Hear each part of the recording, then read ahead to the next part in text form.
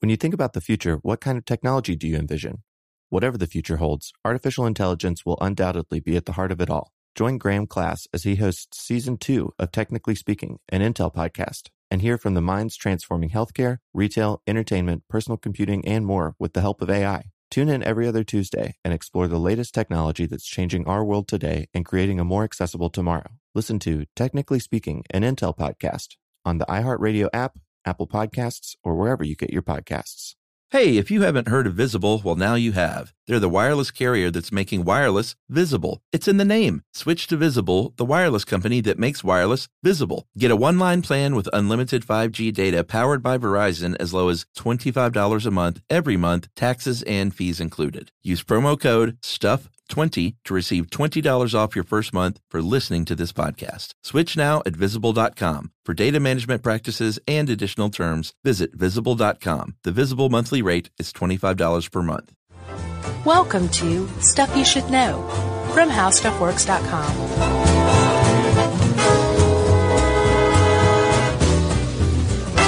Hey, and welcome to the podcast. I'm Josh Clark. There's Charles W. Chuck Bryant. There's Jerry over there. And they're 6 feet in this studio right now. And all of them are exactly where they're supposed to be. Attached to their lower legs. Yeah. Below the calf. Yeah. Yep. Above the floor. Facing forward. Do you, right. Yeah, that's a big one, too. Key. Because if it's facing backwards, you got problems. No, or you're just going the wrong way all day long. Maybe so. You know where they're not supposed to be, Chuck? Feet? Yes.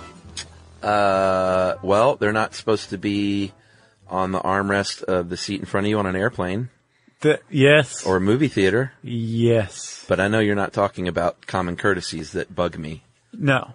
But I agree with you wholeheartedly. That is so wrong. Yeah. And I meant to tell you, I've come over to your side about taking shoes off on the plane. Oh, good. It's okay if I do it. Okay. But Yumi and I were flying somewhere, and this dude behind us had nasty, stinky feet. And he had his shoes off, and like we're facing forward, and we could smell his feet below our seats behind us. And I kept turning around, giving him the dirtiest looks, and he was like, he had no idea what I was doing.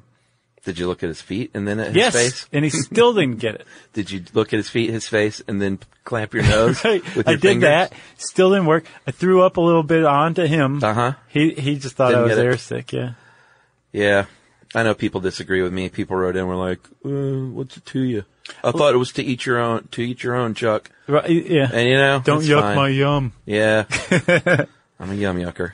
All right. So I'll tell you a place where feet aren't supposed to be. They're not supposed to be off on their own on a beach somewhere. Not attached to a body. Exactly. No. That's not something that you see every day. No, unless you're in Vancouver, and then it happens like almost every day, it seems like. Not quite, but sure. There's something very weird going on in Vancouver. You say there's no mystery. I say there's still a bit of a mystery to it, but we'll start at the beginning, okay? Okay. August 20th, 2007. It's kind of a cool and drizzly day at a place called Jedediah Island Provincial Park up in British Columbia, right near Vancouver. Yeah. Right? Lovely area. Sure. Of course. Beautiful. And that's why you would want to say, like, go park or camp at this park with your family, which is what a 12-year-old girl was doing. I couldn't find this girl's name to save my life. Probably because she's 12. Yeah. And it wouldn't be good to say it anyway. She was sure. She was walking along the beach with her dad. And there was a bunch of like flotsam, that's the term for stuff that washes up from the sea, that the sea spits up onto the shores. And she saw a shoe, and she picked it up, and she untied it and turned it upside down, and out fell a sock. And inside the sock was a human foot. Yep. And she was pretty surprised. Size 12. Yeah. It was a campus brand shoe, which ended up being neither here nor there, but it is manufactured in India, mostly sold in India. Right. And we'll just park that right there for now. Yeah, so the family's like, this is unusual. Sure. They borrowed a radio from somebody else, and they alerted the authorities. And in very short order, the Mounties showed up, the coroner showed up, the Coast Guard showed up. I bet the Mounties were all over that foot. Mm-hmm. So yeah, they said, you know what? We're going to take that foot, if that's okay, little girl. And she, through her sobbing tears, said, sure.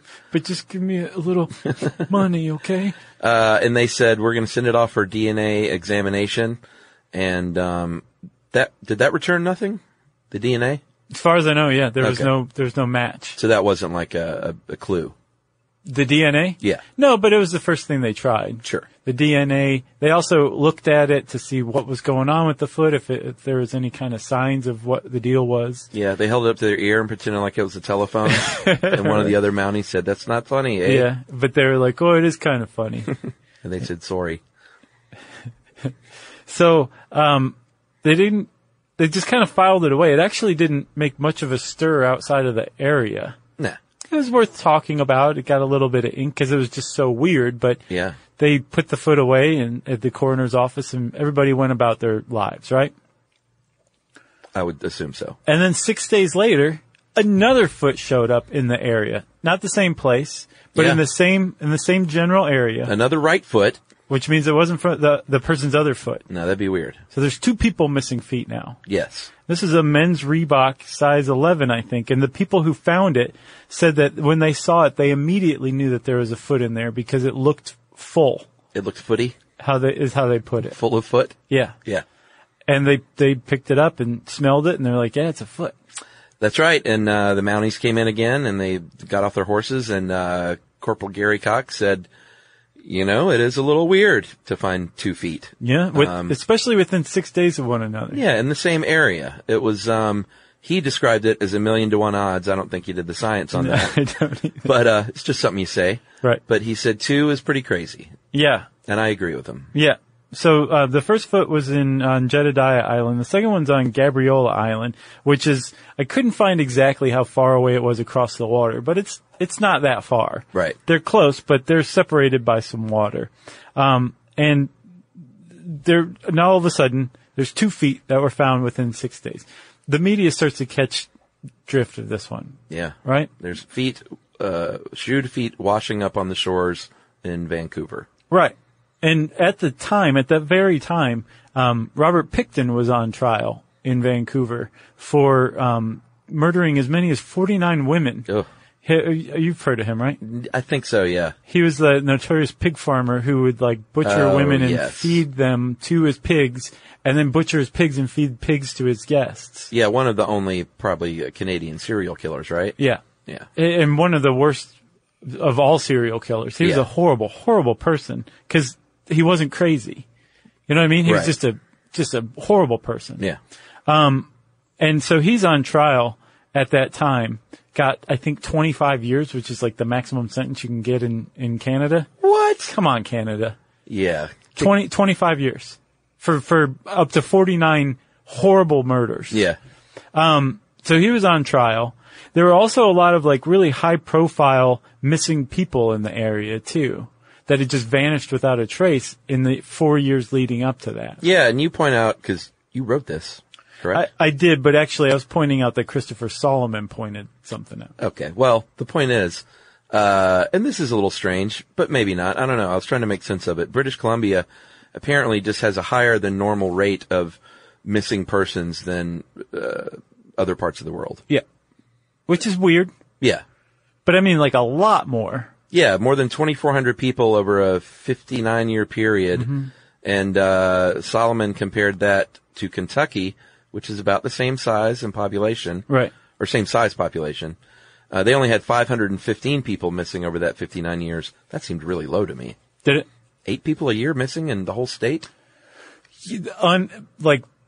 That remained missing. Okay, unsolved forever. Yes. Oh, because in Kentucky they'll just be like, he was at Uncle Billy's Right. down the road for a week. Right, exactly. Okay. So, the idea is that BC has almost 5 times the number of Unsolved. missing persons cases Yeah. over this 59 period compared to Kentucky, which has about the same size population. That's a lot more. Yeah, and I mean, Solomon might have gone in and selected Kentucky's got the lowest of the same size population, so that'll really point it out. But it does seem that BC has a large amount of missing persons. Now, I bet it has something to do with the terrain and the wildlife. Probably the abundance of water. Probably that too. It's not a good thing. It's not good to have water. A lot of heroin, Yeah. sadly. Yeah, and People that probably go missing, on a drug bender. In addition to the serial killer theory, one of them was that these were like people who had either run afoul of the local organized crime syndicates, or ran afoul of like a fellow heroin addict who unorganized crime. Exactly, disorganized. Yeah. Remember that movie? What movie? Disorganized Crime. Was that a movie? Mm-hmm. With who's the blonde dude from L.A. Law? Corbin Burnson? Yes. Wow. It's actually a good movie. Really? I haven't seen it Mark Harmon in a couple of decades. Hey, Summer School is one of the all-time greats, man. It sounds like that kind of movie. Disorganized crime, they're a bunch of bumbling criminals. Definitely is. But I think like Fred Gwynn was in it, Herman Munster. Oh, yeah. One of his last roles. Wow. All right, so you talked about theories. One of the other theories, remember we mentioned India manufactured that first shoe. Some people said, you know what, this is sadly just feet of tsunami survivors from the Indian Ocean disaster, December 26, 2004. Mm-hmm. And they just years later, these like body parts are washing up on shore. Yeah. Which Seems is sort of plausible. It is. I mean, 250,000 people died Yeah. from that tsunami. A lot, if not most of them, were never found. Yeah. Also, we had people point out, remember when we said that modern disaster flicks are bad? Mm-hmm. We had a bunch of people write in and say The Impossible was a great movie. That's the one about the tsunami? Yeah, and it was great. It was awesome, but I think that's different because that was a factual, it's about a factual event. But did you categorize it as a disaster flick? No, see, I don't categorize it as that because it was a real thing that happened. Like, disaster flicks to me are when you invent some crazy disaster. Well, okay, let me ask you this. If it were totally fictionalized but the exact same movie, would you then consider it as a disaster flick? Yes. Okay. So it's like on that scale and everything too. I had the impression it was much more just like a human interest. Well, it became that, but they filmed the tsunami. Like, it's that was nuts. Amazing how realistic it is. I will check it out then. Very, very tough movie. Okay. Very hard to watch. Have you seen 12 Years a Slave yet? Still cannot bring myself to watch that. It's pretty rough. It's just staring at me on my DVR every night. It'll be soon. I'll let you know. Okay. I'll just come into work crying. Okay. I'll be like, what did I do now? All right. So the tsunami disaster, they said, might have been one of the reasons, but I think other people said, maybe that's not the best explanation. Right. Other people said, well, a lot of people just go missing from other things, like planes go down in the Salish Sea, which is the body of water between, I think, Vancouver Island and mainland British Columbia. Yeah, I think which it's is where Salish. Most of these were found. Is it Salish? I think so, but we'll hear from Canadians one way or the other. You say Salish, I say Salish. Who's right, really, All right, well, we're getting all excited here with these theories, but there were more feet to come, and we'll get back to those feet right after this.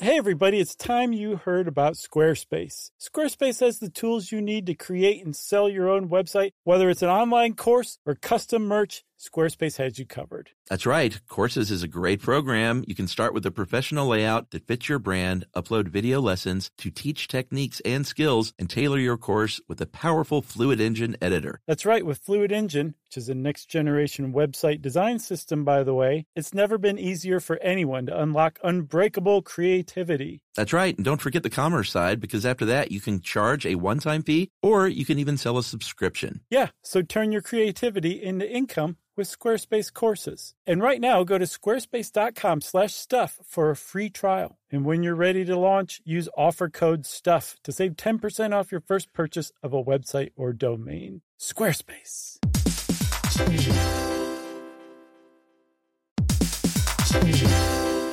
Hey friends, if you've ever been in the market for a new home, you know home shopping can be a lot. There's so much you don't know and so much you need to know. Like, what are the neighborhoods like? What are the schools like? Who is the agent who knows the listing or neighborhood the best? And why can't all this information just be in one place? Yeah, well, now it is, everybody, on Homes.com. They've got everything you need to know about the listing itself, but even better, They've got comprehensive neighborhood guides and detailed reports about local schools, and their agent directory helps you see the agent's current listings and sales history. Homes.com collaboration tools make it easier than ever to share all this information with your family. It's a whole cul-de-sac of home shopping information, all at your fingertips. Homes.com. We've done your homework.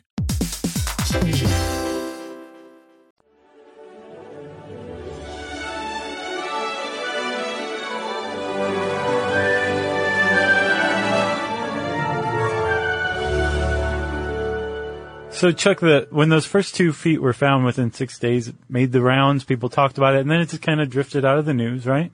Like a foot in the ocean. Exactly. And then a 3rd foot was found, and it came roaring back. Because this was yet another foot, a totally different one. This is a woman's foot, actually. Mm-hmm. A New Balance, size 7, I think. Yeah. And Kirkland Island, same general area, right? Right. The same 40-mile stretch along that coastal area. And this is within 10 months now. 5 feet, 4 people. Yeah, so the other New Balance sneaker was found. That was the 5th foot found. And then in between Yeah, they matched the foot to the I don't know if that's good or bad, but they found the guy's other foot. Right, the woman. That was the woman that they Oh, they found her 2 feet? Yes. Okay. So her feet were number 3 and number 5 to turn up. Gotcha. And then in between, an entirely different person's foot turned up. Men's like size 11 Nike, I think. Wow. So yeah, within a 10-month period, there were 5 feet belonging to 4 different people that turned up on this little stretch. That's right. That's significant. Then there was a 6 foot. Mm-hmm. The next August, this was actually in Washington, so I guess it had its papers in order and made its way to the States. And so, like you said, if you're following the story at home as it's going on, you're starting to think, like, if I go to the beach, I'm going to see a foot today. And a lot of people did do that. Yeah. A lot of people around British Columbia started looking for disembodied feet. They were turning up so frequently. And I misspoke. You were right. So the 7th foot to turn up was the woman's other foot. That's hard to keep track. It really is. With all these disembodied feet. It really is. So how many feet in total, sir? I think the last 2 were found February of this year. Yeah, and they actually belonged to the same person, but they were found a week or 2 or so apart. Yeah. And I say last, I mean most recent. I'm sure more feet will come. It seems that way because so the first foot was found in August 2007. These most recent feet were found in February 2016. That total 17 disembodied feet found within a 150-mile stretch between Tacoma, Washington, and British Columbia. Wow. That's unusual. It seems like it. And there's a lot of theories, but no one can say definitively, here's what's going on. Right. And I know we're making a lot of jokes. I realize these feet belong to people who are no longer with us. Yeah. Just want to throw that out there. Sure. But we do a lot of comedy on this show, so. We did a coma episode that had jokes. I mean, come on. Okay, good. Just wanted to COA there. So from the beginning, the cops and the Mounties, were basically like, this seems really fishy. But it's not, we don't think it's murder. Yeah. We don't think there's someone out there killing people and chopping their feet off. Right. Which is what a lot of people thought. Yeah, but and notably, still do, I think. Because their feet weren't cut off, and you can tell. Right. They were, they said that they were naturally disarticulated, right? That's right. So that first foot that girl found on Jedediah Island was identified pretty quickly because the cops released a picture of the shoe to the media. Yeah. And remember, it was a campus brand, which is made in India, Sure. sold mostly in India. And so the guy whose foot it was, his family saw it on the news. Yeah. And it identified him as somebody who, he was a longtime sufferer of depression. And he was in a depressed state when his family last saw him. So the cops came to the logical conclusion that he had killed himself. Right. So foot number 1 has been matched to a missing person. Case closed, right? That's right. So then the New Balance shoes, turned up on separate islands. This is the woman, and she was identified as, a lady who also was suffering, from depression and jumped off a bridge. Mm-hmm. I think they knew this for sure. Yes, that's where the woman was last seen, was jumping off a bridge. Yeah, and this had been 4 years previous. Mm-hmm. So now they're starting to get a pattern here where All right. There was another man, too, the one, on Valdez Island, feet 3 and 5. They determined was either suicide or accident. And then another couple of people who were accidentally, killed. And so they see this pattern now of, all right, these are people that just happened to die or died by their own hand, near enough to the water where their feet were there. Yes. I'm just being vague for now. Right. Yeah. But the weird thing is now all of a sudden, in a very short period of time, relatively short period of time, because one of these guys whose feet turned up was last seen after his boat turned over in 1987. Yeah. So in a very short period of time, all these people who died at very different periods of time, suddenly their feet were starting to turn up in this area around the Salish Sea. Yes. And the cops had I guess kind of a pretty good idea from the outset, but to understand what was going on, or at least what the cops say was going on, you have to understand what happens to a person who dies in the water. Yes. You think that people float, you know? Yeah, you kind of think that because in movies that, if you're trying to get rid of a body in the water, you always, tie cement blocks to a cement shoes is Right. the old joke. Yeah. Joke. Somebody turned up like that in New York recently. Like with cement shoes? Yeah. Wow. Somebody saw too many movies. But the idea is that you have to weight the body down. And I suppose if you were going to get rid of a body, I'd probably do the same thing just out of, just cover my bases. Just to be sure, right? Yeah. Well, the thing is, if you do use cement shoes on a person, Yeah. which you should never do that. No. But if you did, what you're doing is you're not ensuring that they sink right then. You're ensuring that they don't come back up. Yeah. Because that's what happens. That's right. Body that it has gone unconscious or has drowned and died, sinks pretty quickly. Yeah. And it usually sinks so quick that if you are looking for a drowning victim, you should look on the bottom Yeah. pretty close to where they were last seen on the surface. Yeah. They sink that fast. Man. So a body sinks, and it'll sink faster in fresh water than salt water because salt water makes humans a little more buoyant. Yeah. I guess overweight people with a lot of fat on their bodies, Yeah. sink more slowly than people who are leaner. Yeah. And then depending on the water temperature as well, and how deep the water is, they'll sink faster and faster as they get to the bottom. Yeah. And depending on what you're wearing, Yeah, like a coat or shoes or something like that. that'll all weigh you down. Or a backpack. It's definitely going to pull you down. But the point is, once you go under, once you submerge and you're dead or you're dying, you're going to sink pretty quick. Yeah, there's more pressure too, the deeper you get in a body of water. You mentioned the temperature was lower, but there's also more pressure, and that compresses the air in your body, and that's going to make you less floaty as well. Right. So, the thing the cool air, or the cool, temperature does down there is it, kind of preserves you for a little while longer than ordinarily because, the bacteria that will eventually consume your body Right. are just going to be slower. Yeah. To do so. They just move more slowly, Yeah. right? But that bacteria is eventually going to overcome the sinking of the body. Yeah. Because your body's an enclosed system generally, roughly. I mean, you got a mouth and all that, Sure. But as they're eating, they're putting out as a waste product, gases. Yeah. Like methane and stuff like that. Yep. And your body traps that stuff and it begins to bloat. And everyone knows that once you bloat, you float. That's right. That's the forensics, bumper sticker. Yeah, eventually you're going to rise to the top like a dirigible because of those gases that are trapped in your body. Or like a submarine? I guess. Okay. I guess. Do you mean they keep going into the air? Right. Like a blimp? You float off and then your foot will be found on the moon later. Yeah, you're gonna float, and that's why whenever people discover like a dead body in a lake, much later, it's not a pretty thing. They're bloated and puffed out and decomposed. Yeah. It's not pretty. But if you are trapped, say, like in a vehicle or something like that, Right. and all of this takes place, eventually your body's going to be prevented from floating away. Sure. And it will eventually rupture. And once the rupture happens, all that gas and the buoyancy that's created by it is all released. and So you're staying there. you're staying there. Yeah. And I read this article about, did you read the article?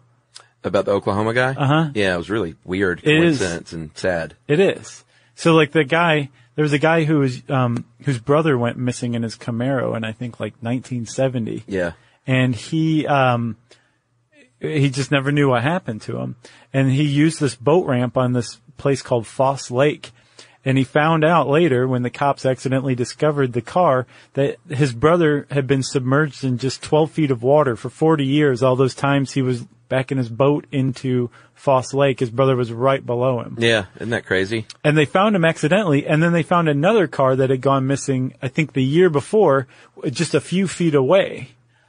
And the moral of the story is that Foss Lake is really murky. Wow.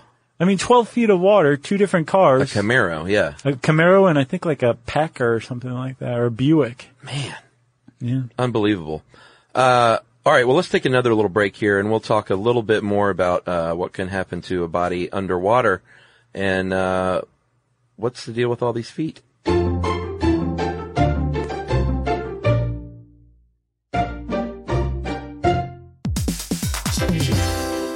Hey friends, if you've ever been in the market for a new home, you know home shopping can be a lot. There's so much you don't know and so much you need to know. Like, what are the neighborhoods like? What are the schools like? Who is the agent who knows the listing or neighborhood the best? And why can't all this information just be in one place? Yeah, well, now it is, everybody, on Homes.com. They've got everything you need to know about the listing itself, but even better. They've got comprehensive neighborhood guides and detailed reports about local schools, and their agent directory helps you see the agent's current listings and sales history. Homes.com collaboration tools make it easier than ever to share all this information with your family. It's a whole cul-de-sac of home shopping information, all at your fingertips. Homes.com. We've done your homework.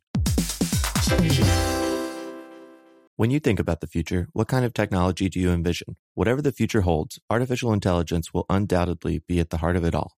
Join Graham Class as he hosts Season 2 of Technically Speaking, an Intel podcast from Ruby Studio in partnership with Intel. Explore the future of technology that's rapidly evolving our world today with the help of AI.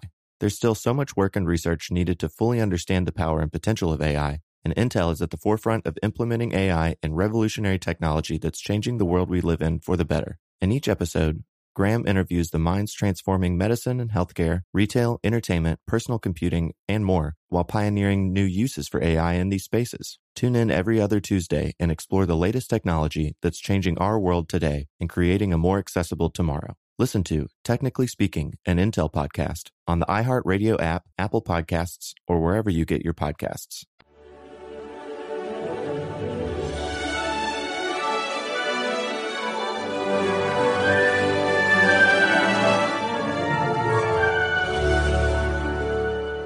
All right.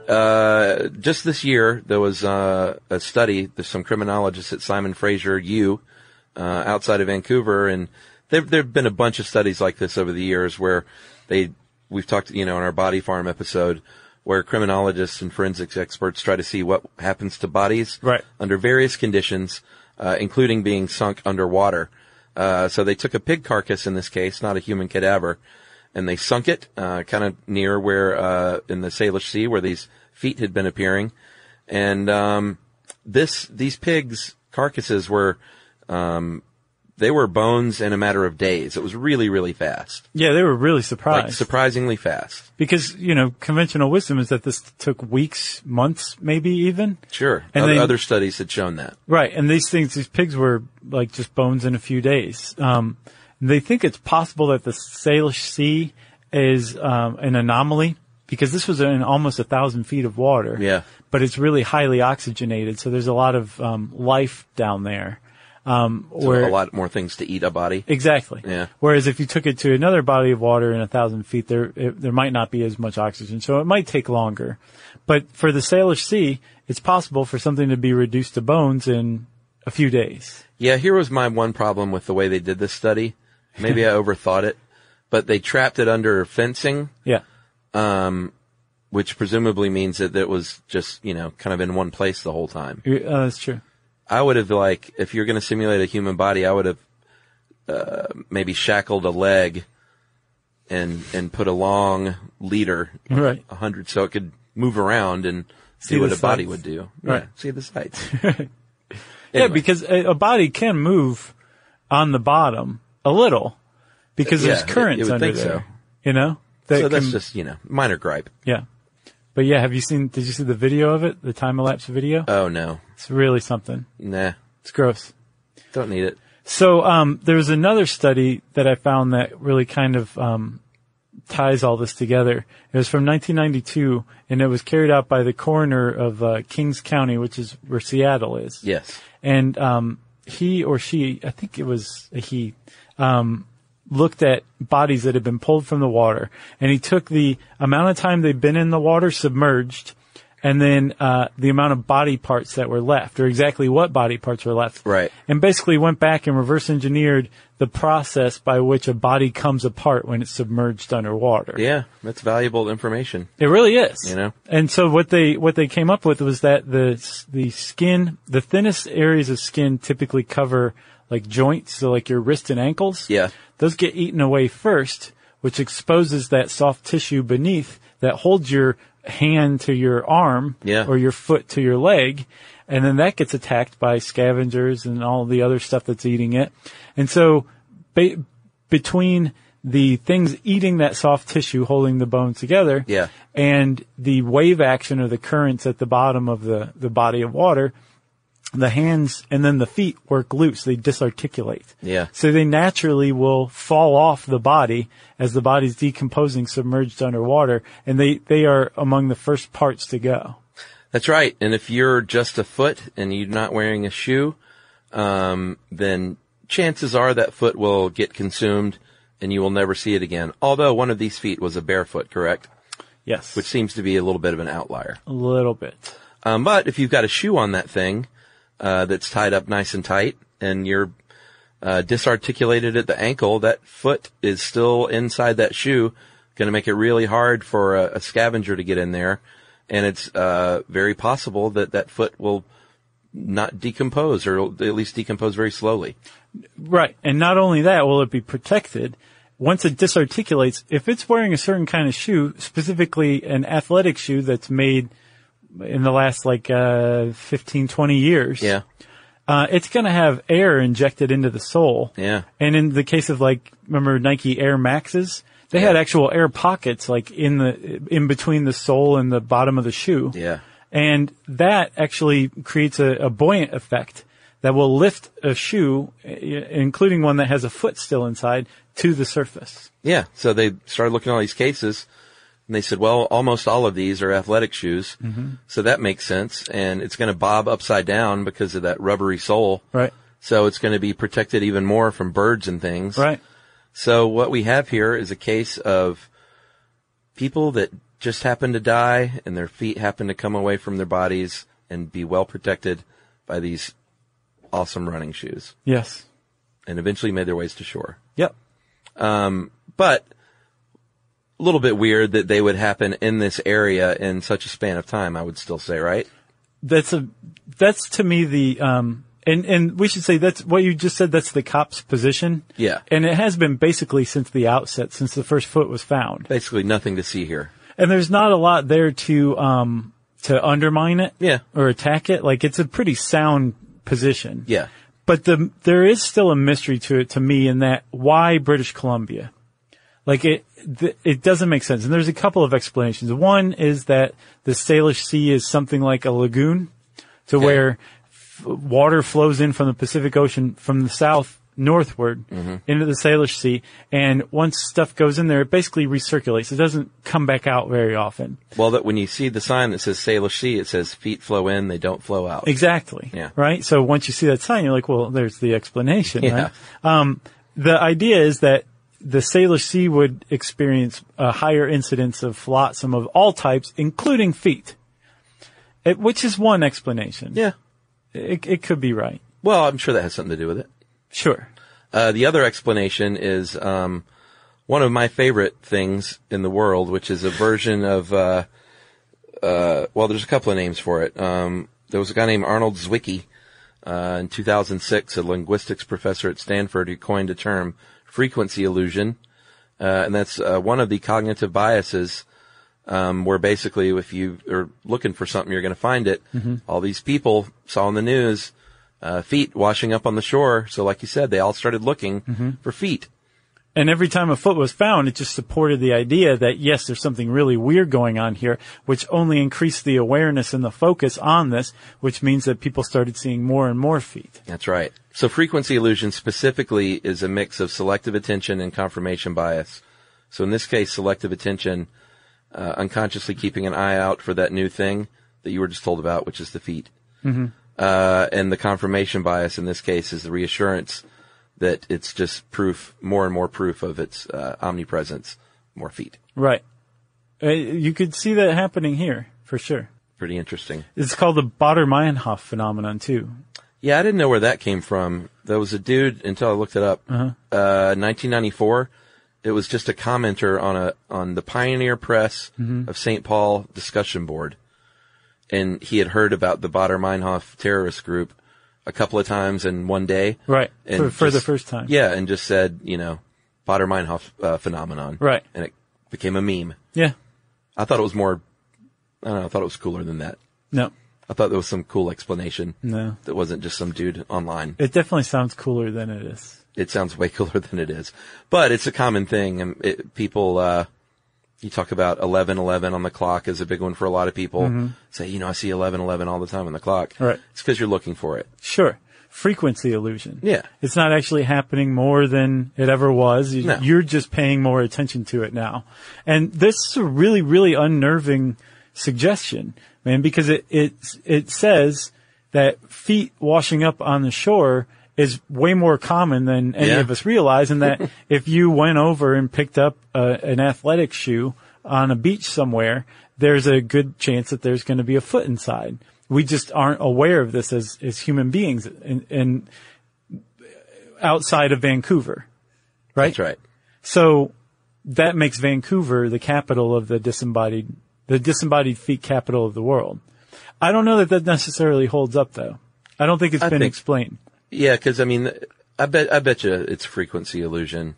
I disagree. I think it's something else. I think it probably has to do with the hydrology or something about Vancouver or British Columbia. Yeah. There's this database called NAMUS, and it's like a catalog of unidentified remains. Yeah. And I did a search for disarticulated foot, and out of like 40,000 unidentified remains in the U.S., 30,000 were from Vancouver? Only 3 were disarticulated feet. Oh. And 1 was found in the Washington State area. Wow. So you could technically kind of include it in that weird Vancouver clump. 1 was in Maryland and 1 was in Dallas. That was it. Wow. So it does really seem like Vancouver has a higher than usual incidence of disarticulated feet showing up in its area. Wowie. Which is weird. Are you on the case? No. I'm just a fan. Oh, okay. So you got anything else? No. I just realized, I've been rotating my feet around and just feeling Making weird. sure they're there? Sort of. If you want to know more about this, you can actually, there are 3 really good articles that I read in addition to some other ones, but 3 stood out. One was by Winston Ross of the Daily Beast. One was on Pacific Standard. I didn't see an author. And then Christopher Solomon's Outside article. Those are all pretty standout. And since I said standout, it's time for listener mail. I'm going to call this Internet Roundup. I don't know if people watch, but we have an internet show called Internet Roundup. Several hundred people watch. Yeah, and it's like the silliest thing we do. Mm-hmm. We sit down in the studio on video, and we just talk about a couple of things on the internet that we think are neat. Right. So that is the setup. Hey guys, I was recently on a Delta flight, and they show these on Delta. Yeah. And this is not an ad for Delta. No. I was recently on a Delta flight from Atlanta to Austin. Keeping an eye out for your hat, Chuck. I got very excited when I remembered I could watch your Internet Roundup show on the plane to pass the time. As we began our descent into Austin, sudden thunderstorms developed. It was quite bumpy, to say the least. If you have never been on a plane that unsuccessfully tried to land in a thunderstorm, I don't recommend it. I just had listened to your How to Survive a Plane Crash episode from 2008 just that week before, and I remember thinking how grateful I was that I was in the back of the plane, because Chuck said I had a better chance of surviving that way. It's not much of a chance, but sure. I just thought you would like to know that despite the horrible weather going on, I never lost connection with your show. Watching Internet Roundup and able to listen and watch you guys really helped me keep calm until our pilot finally gave up trying to land and diverted the plane to Houston. That's even scarier. You know? Yeah. I'm not going to try anymore. Well, let's go to Houston. Close enough. Yeah. In the end, everyone made it to Austin safely, though, so thanks for everything you guys do. And that is from Lauren Sprouse. Thanks a lot, Lauren. Have you ever watched videos of planes that come in for a landing, but it's too windy, so they have to immediately take back off? No, that's never happened. They touch down and take off. If you watch those waiting to get onto a plane, it's a really good way to just poke at your brain. Wow. Yeah. No, thank you. If you want to get in touch with us, you can hit us up on Twitter at SYSK Podcast. You can join us on Instagram at SYSK Podcast too. You can join us on Facebook.com/Stuff You Should Know. You can send us an email to stuffpodcast@howstuffworks.com. And as always, join us at our home on the web, StuffYouShouldKnow.com.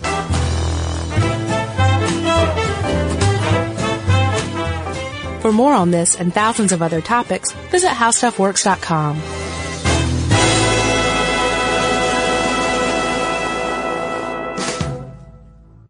Hey, if you haven't heard of Visible, well, now you have. They're the wireless carrier that's making wireless visible. It's in the name. Switch to Visible, the wireless company that makes wireless visible. Get a one-line plan with unlimited 5G data powered by Verizon as low as $25 a month, every month, taxes and fees included. Use promo code STUFF20 to receive $20 off your first month for listening to this podcast. Switch now at Visible.com. For data management practices and additional terms, visit Visible.com. The Visible monthly rate is $25 per month. Hey everybody, I want to talk to you for a second here about Canva. Specifically, Canva presentations that are designed for every workplace and every department. Whether you work in sales, marketing, HR, ops, and more, Canva presentations can generate any deck you want for work. Sales decks, marketing presentations, onboarding plans, you name it. Any department can save time on any presentation. So start designing today at Canva.com. Design for work. Just go to Canva, CANVA.com.